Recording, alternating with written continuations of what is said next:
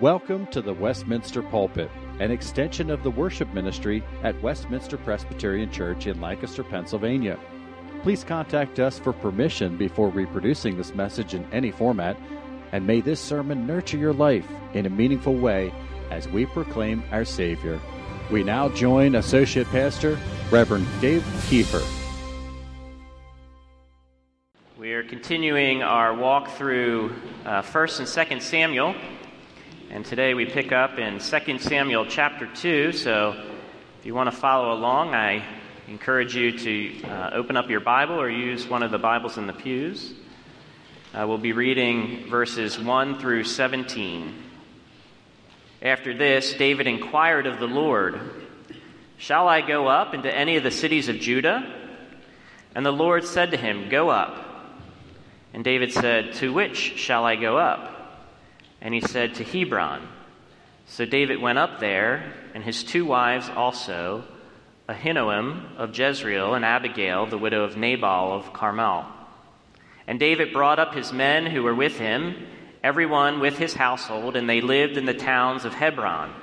And the men of Judah came, and there they anointed David king over the house of Judah. When they told David it was the men of Jabesh Gilead who buried Saul, David sent messengers to the men of Jabesh Gilead and said to them, "May you be blessed. May you be blessed by the Lord, because you showed this loyalty to Saul your Lord and buried him. Now may the Lord show you steadfast love and faithfulness to you. And I will do good to you because you have done this thing.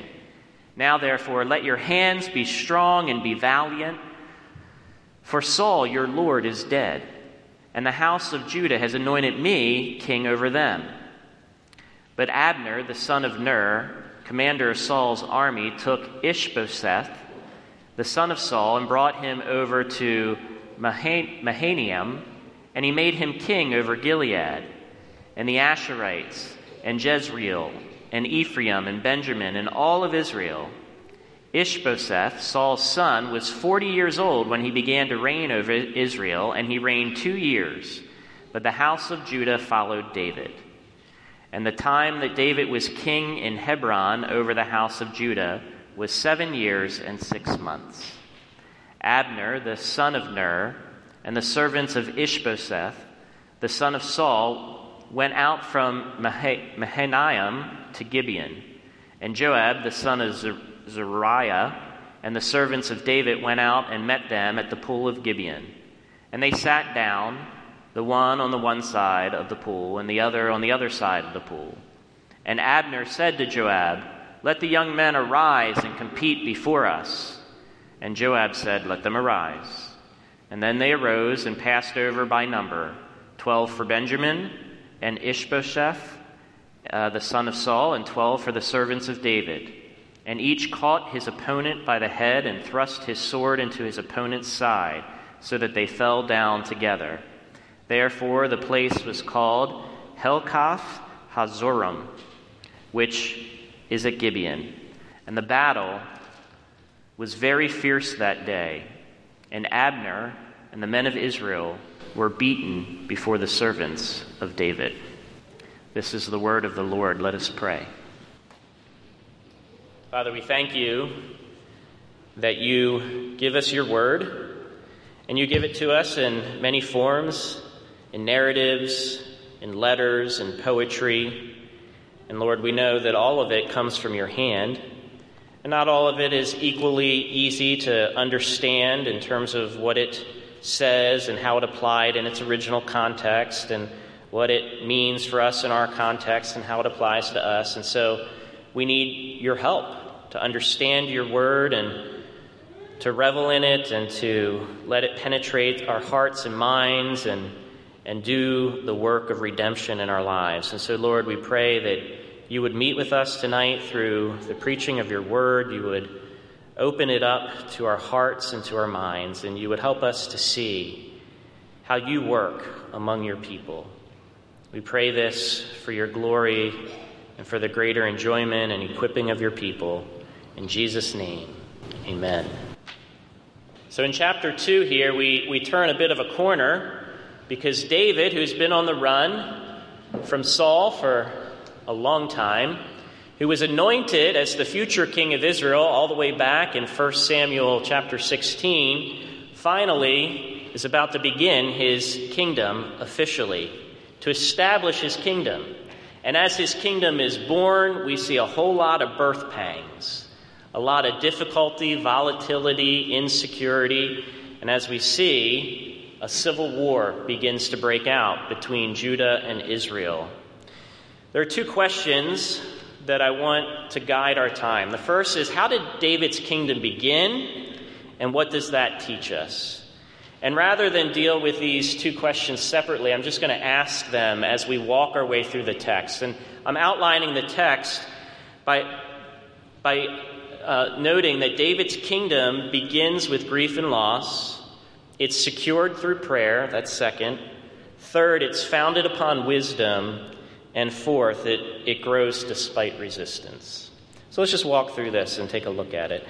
David's kingdom begins with grief and loss. Dr. Light talked about this. As you read through chapter 1, it is David's lament. And 2 Samuel begins right where 1 Samuel left off, with Israel's defeat on Mount Gilboa, with the death of Saul and Jonathan that leaves the throne of Israel empty. And in chapter 1, as soon as this Amalekite messenger tells David the death of Saul and Jonathan, David laments. It's the first thing he does. And his lamentation is thoughtful and reflective, for it reflects sincere grief. David imagines, as he's lamenting, how the Philistines will mock Israel as a result of this great victory over Saul and Jonathan. And he's galled by how Israel's shame will be aggravated by Saul's decapitated body that is hanging from the walls of Bethshan. And to process this grief, he writes out this poem just declaring his pain. In verse 19, he says, "Your glory, O Israel," speaking of Jonathan and Saul, these great leaders, "your glory, O Israel, is slain on your high places. How the mighty have fallen. Tell it not in Gath. Publish it not in the streets of Ashkelon, lest the daughters of the Philistines rejoice, lest the daughters of the uncircumcised exult." See, what is David doing here? He knows his commands to censor the Philistine media is futile. But I think his poem reflects something very real, and it's very appropriate to voice. And that is, it reflects the shame that attends grief. Now, while the Philistine mockery of Israel really needles David, the loss of Jonathan is what truly grieves him. Jonathan was his best and most faithful friend. The type of friend who was willing to give up everything for David. I mean, Jonathan literally had a friendship with David that cost Jonathan everything. It cost Jonathan alienation from his dad, the loss of the throne, and despite all that Jonathan had to lose, he remained loyal to David. And Jonathan's attitude is summarized in chapter 23 of 1 Samuel, where he says to David, "David, you will be king over Israel, for God has anointed you, and I will be second." One theologian said it this way, that phrase, "I will be second," just captured Jonathan's whole approach to his relationship to the kingdom, to his understanding of God's sovereignty, to his relationship and friendship with David. And so David knows he has lost a friend that was the most excellent friend you could ever have. For he was not only faithful to David, he was faithful to Saul, his own father. And he would fight by Saul's side, even if it meant suffering collateral damage of his father's folly, which he did, and he died. So David's kingdom started with grief and loss, even as Saul's death opened up doors of relief and opportunity for David. So what does this, teach us about God and his ways? God has been promising to David for a long time that he would abide with him, that he would be the future king, and that he will deliver this kingdom into David's hands. And God faithfully delivered on his promise, but it didn't come without a whole lot of grief and loss. See, God is faithful. But because of the faithlessness of humanity, of men like Saul and sometimes other sinners, God's promises will only be realized in our life through a lot of suffering and pain. Saul could have abdicated the throne. He could have embraced David as king. Had he done that, he would have saved a lot of trouble, a lot of suffering and pain. He would have saved his own son's life. But instead, God had to bring about his promise through allowing the Philistines to take Saul and Jonathan out in battle. And while it opened up a way for David to claim the throne, the fact is it was a bloody mess. Why? Because faithlessness and sin always turns things into a bloody mess. And we see that here. You must remember that God will always deliver his promises, but not always in easy and happy ways. God is faithful, yes. But the fallenness and sinfulness and stubbornness of humanity means that God's promises are often fulfilled through a whole lot of pain and suffering and grief and loss. And it's not just true here. It's pictured most clearly in the cross of Jesus Christ. Our redemption was won through much grief, pain, and loss because of our own stubbornness and sinfulness. So David's kingdom would officially begin in the darkness of grief and loss, but also in the light of God's guidance. Look at the verse 1. David's kingdom is secured through prayer. As David is grieving the loss of Saul and Jonathan, he inquires of the Lord, "Shall I go up to any of the cities of Judah?" And the Lord said to him, "Go up." And David said, "To which shall I go up?" And he said, "To Hebron." See, David's grief doesn't turn him away from the Lord. It doesn't make him bitter or resentful, but it turns him toward the Lord. It humbles David under the sovereign hand of God. And David does not make a move without seeking divine justice. Yes, David knew he had already been anointed the future king of Israel, a fact that many seem to have known. But David did not know exactly how God would bring this promise to pass, what method and timing. That was all still a mystery. Israel was still vulnerable and volatile. They were in a volatile state after the death of Saul and Jonathan. And we also must remember, where is David at this moment? He's in the land of the Philistines. He's in the city of Ziklag. Now, certainly Saul had driven him there, but at least Achish, who was the king of the Philistines, believed that by David living in the land of Philistia, he had already made himself a stench to the other Israelites. And so in this state of very volatile affairs, David is humbled, and he knows that he cannot rescue himself. And this kept David on his knees in prayer. And so when he prays and calls out, he waits for God to answer, and God answers. He says, go up to Judah, and after further inquiry, he narrows it down specifically to Hebron, which was probably the most important town in the tribal allotment of Judah. This very town held just a lot of covenant memories. Hebron testified to the covenant that God had made with his people, for it was there that Abraham, Isaac, and Jacob, as well as their wives, were buried. And God's answer to David, therefore, would have been a reminder to him of his covenant faithfulness, that he is a God of faithfulness to his people, and that he was still working even in this very messy, difficult situation. So in the midst of grief and loss, David turned to God, not away. In this most volatile situation, David sought divine guidance, and he received it. See, even when he may have felt the pressure to act quickly and decisively, David knew enough that he needed to slow down, turn to the Lord in prayer, and wait upon his guidance. And the Lord answered. And it just so happens the way he answered was one of the most encouraging ways. Go to Hebron, and as you're there, I'm just going to remind you of my covenant faithfulness. So the Lord opens the door through prayer. And what do we learn about God and his ways?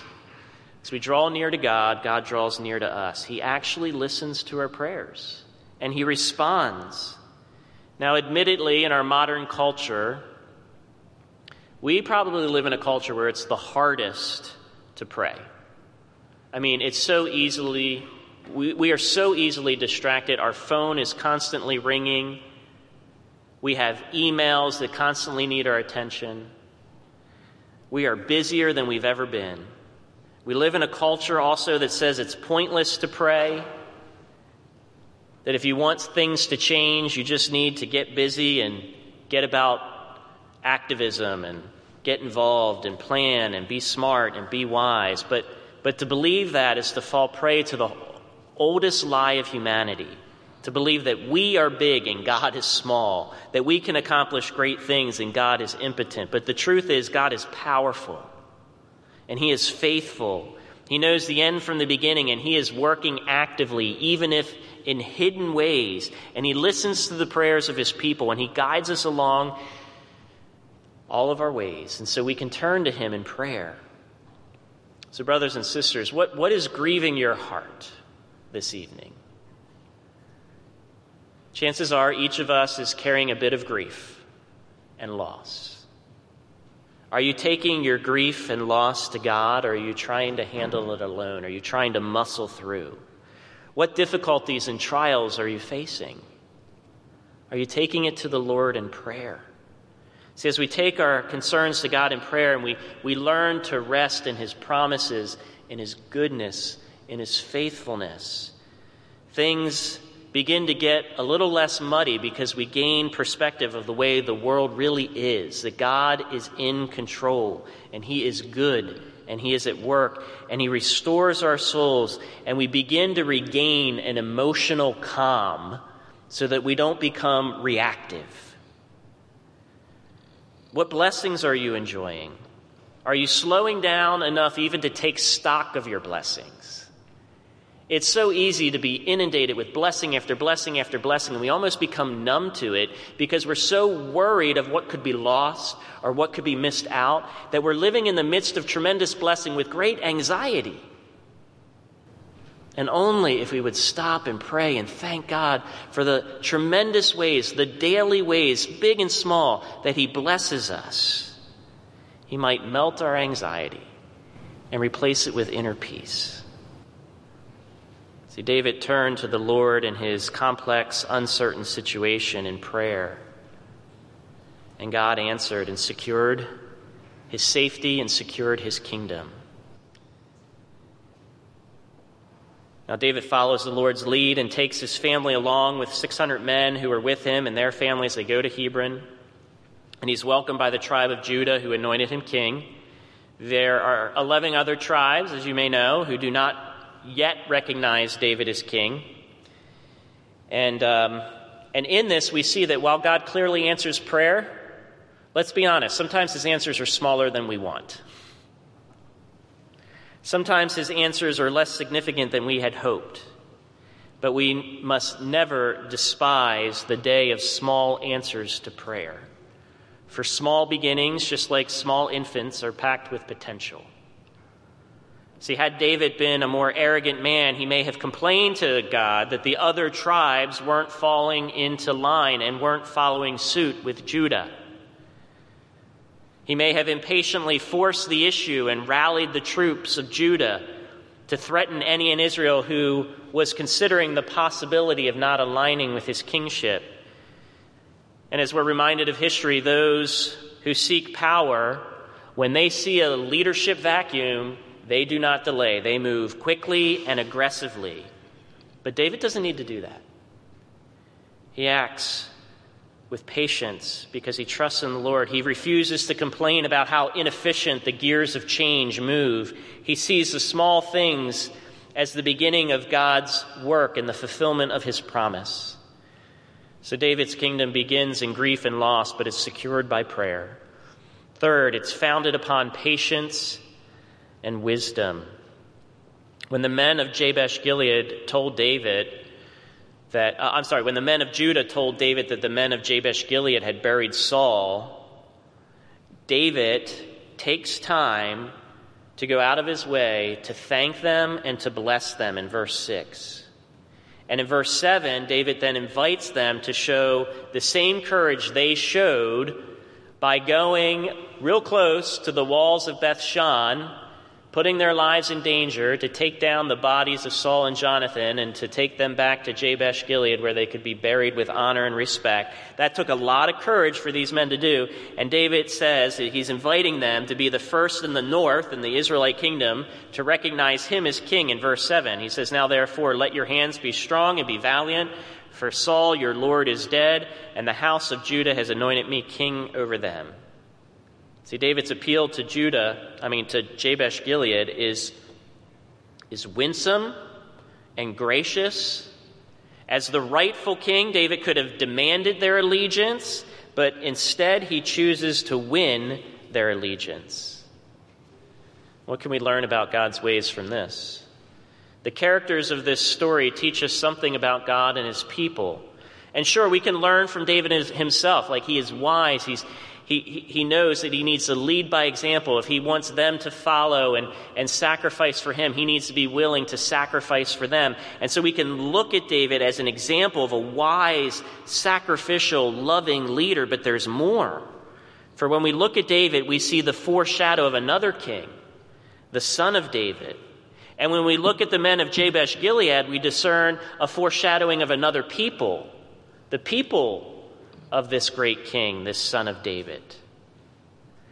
See, David reminds us of his descendant, Jesus Christ, the rightful King of Kings, who is lowly and humble of heart, who could demand, right now and here, bend the knee or perish, but who says to his people, "Come and see, examine, take a look." And then he says, "Take my yoke upon you and learn from me. I'm gentle and lowly in heart, and you'll find rest for your souls." See, the fact is, Jesus, like David, has the right to command our allegiance because he's the rightful king, and we must submit. We will bend the knee. But Jesus, because he is patient and wise and loving and good, he woos us and wins us. He would rather us willingly surrender because he's a loving, humble, and good king. A king who's willing to lay down his life to rescue his people and protect them from forces that seek to destroy them, even the forces of sin raging in their own heart. And so when we look at David, we see the foreshadowing of another king. However, when we look at the men of Jabesh Gilead, we foresee the foreshadowing of another people. Like Jabesh Gilead, Jesus' people live between two kingdoms. Because if you look on a map, the men of Jabesh Gilead were living between where David reigned, and I'll talk about this soon, where the Israelite puppet king reigned. One of those kingdoms is false and passing away. The other is going to endure. And we, like the men of Jabesh Gilead, live between two kingdoms, one that will pass away and one that will endure.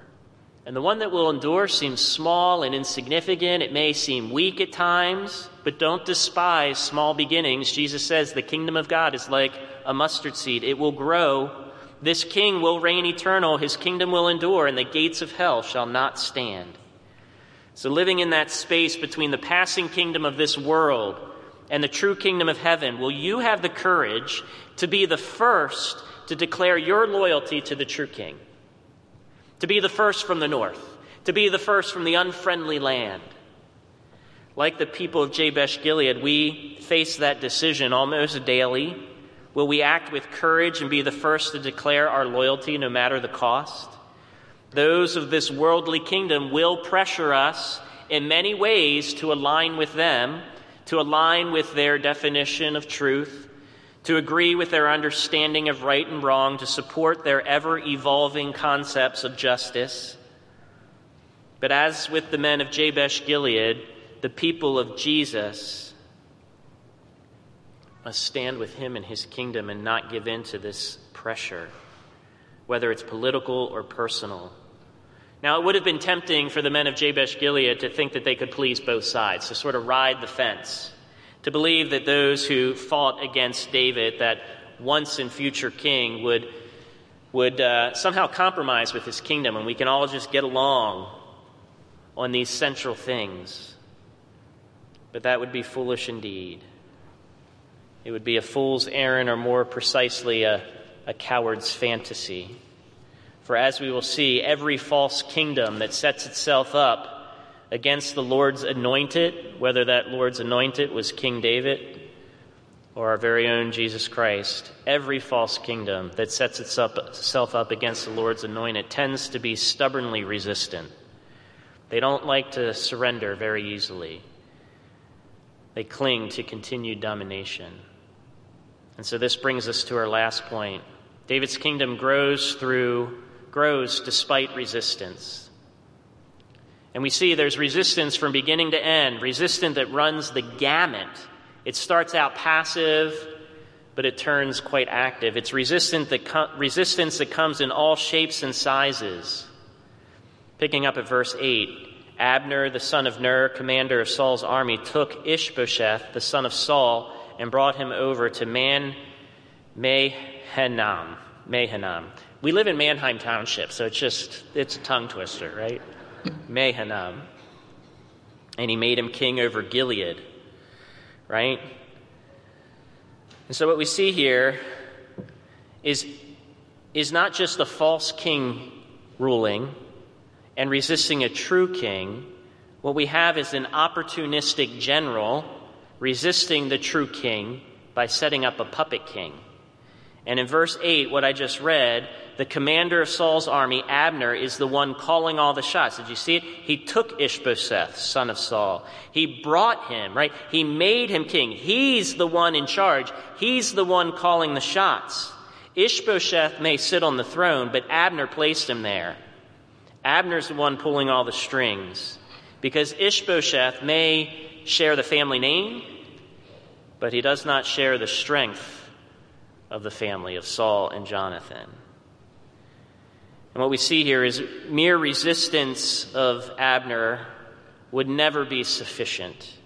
Abner sets up Saul's son as king only to buy time with the 11 tribes. It's a political maneuver meant to undermine David's claim to the throne. And while Abner initially prevents the other 11 tribes of Israel from aligning with David, he only does so by creating more instability and chaos. He hopes to manipulate the other tribal leaders to secure his hold over the army so that at a more opportune time, he may attack and defeat David and remove the threat of David from his aspirations for power and position. And in verse 12, we see Abner's resistance transition from passive or passive-aggressive to directly aggressive. For in verse 12, Abner, the son of Ner, went out from Mahanaim to Gibeon. And if you look at a map, we see that in order for that to happen, Abner is the one who's making the first move. He's the aggressor. He's moving to attack David and David's land first. Now, David must have gotten word, for upon hearing it, he responds by sending a delegation. And in verse 13, we see that Joab, the son of Zeruiah, the servants of David, went out and they met at a pool of Gibeon. And they sat down, the one on the one side of the pool and the other on the other side of the pool. Now, by sitting down at this pool of Gibeon, it would seem that David is attempting to avoid an all-out civil war. Who knows? David may be thinking, I don't know what Abner wants to do. Maybe he's here to negotiate a truce. Better yet, maybe he's come to his senses, wants to negotiate terms of surrender. Fat chance, but we don't know yet. Verse 14, we discover Abner's desires. Abner said to Joab, let the young men rise up and compete before us. And Joab said, okay, let them rise. And so they rose, and we have this proxy war. It would appear that this skirmish was to serve as a proxy. 12 men from Benjamin, seeking to represent the 12 tribes of Israel, fought against 12 men of Judah, also representing the nation. And the outcome of the proxy was nothing but death. Costly death on both sides, for each man, in verse 16, thrusts his sword into his opponent's side and they fall down together. So obviously, this for-show proxy war ultimately proved undecisive. And so it seems that a real war replaced the proxy war. And in verse 17, we see that the battle turned fierce that day, and Abner and the men of Israel were beaten before the servants of David. See, the resistance to David's kingdom runs the gamut. It starts out passive. It's a passive resistance. But then it turns more active. First by trying to settle matters through a political proxy war, and then turning into a full-out civil war. Whether passive-aggressive or fully engaged, resistance to David as the true king ran the gamut. What does this mean? Resistance to God's chosen king can come in many forms, every shape and size, and it can run the gamut. Just because someone isn't actively shaking their fists at God doesn't mean they're not behind the scenes trying to pull the strings to get their way in rebellion to God and his kingdom. But here's the point. God's chosen king, King David or King Jesus, his kingdom grows despite any and all forms of resistance. Why? Because God has already set his king on the throne, his anointed one. And we know this is even more true as Christians, for Jesus reigns on the throne in heaven, having defeated sin and death, and he sits at the right hand of God. And so we can trust that while resistance continues, the kingdom of Jesus will grow despite any and all resistance, no matter the form it comes in, whether it's personal or political. And dear brothers and sisters, I think we need to be reminded of this hope and this truth. How does this all apply? We are naive if we expect people to roll over who are enemies of the kingdom.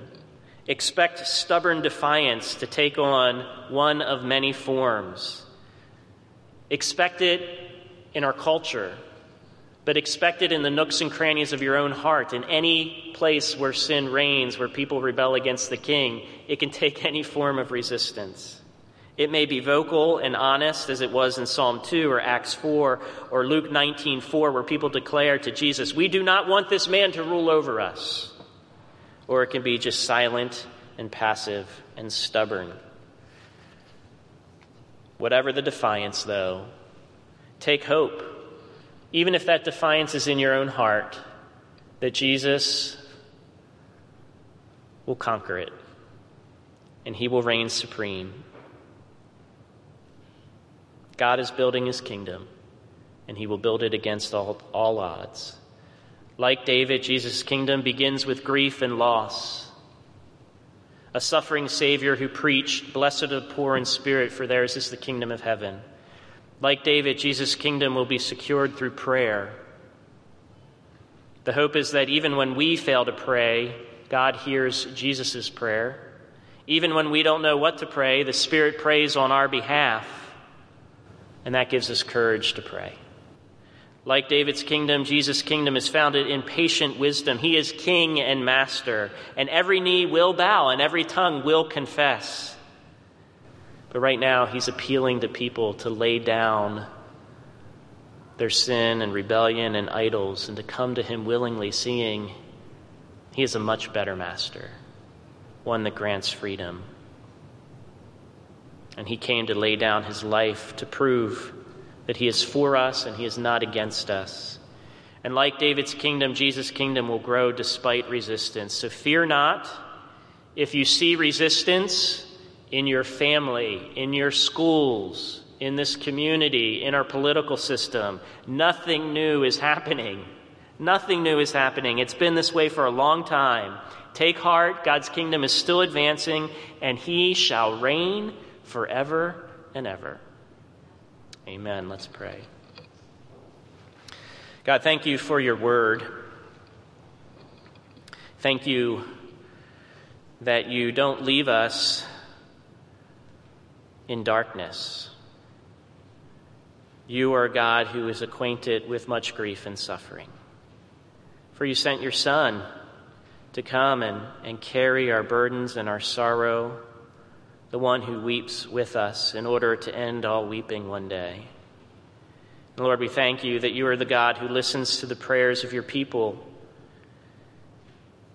Lord, forgive us for not praying. Forgive us for taking things into our own hands and not trusting you with it. When we do that, we know we're that's a fool's errand. We start to become reactive and we go down a dark path.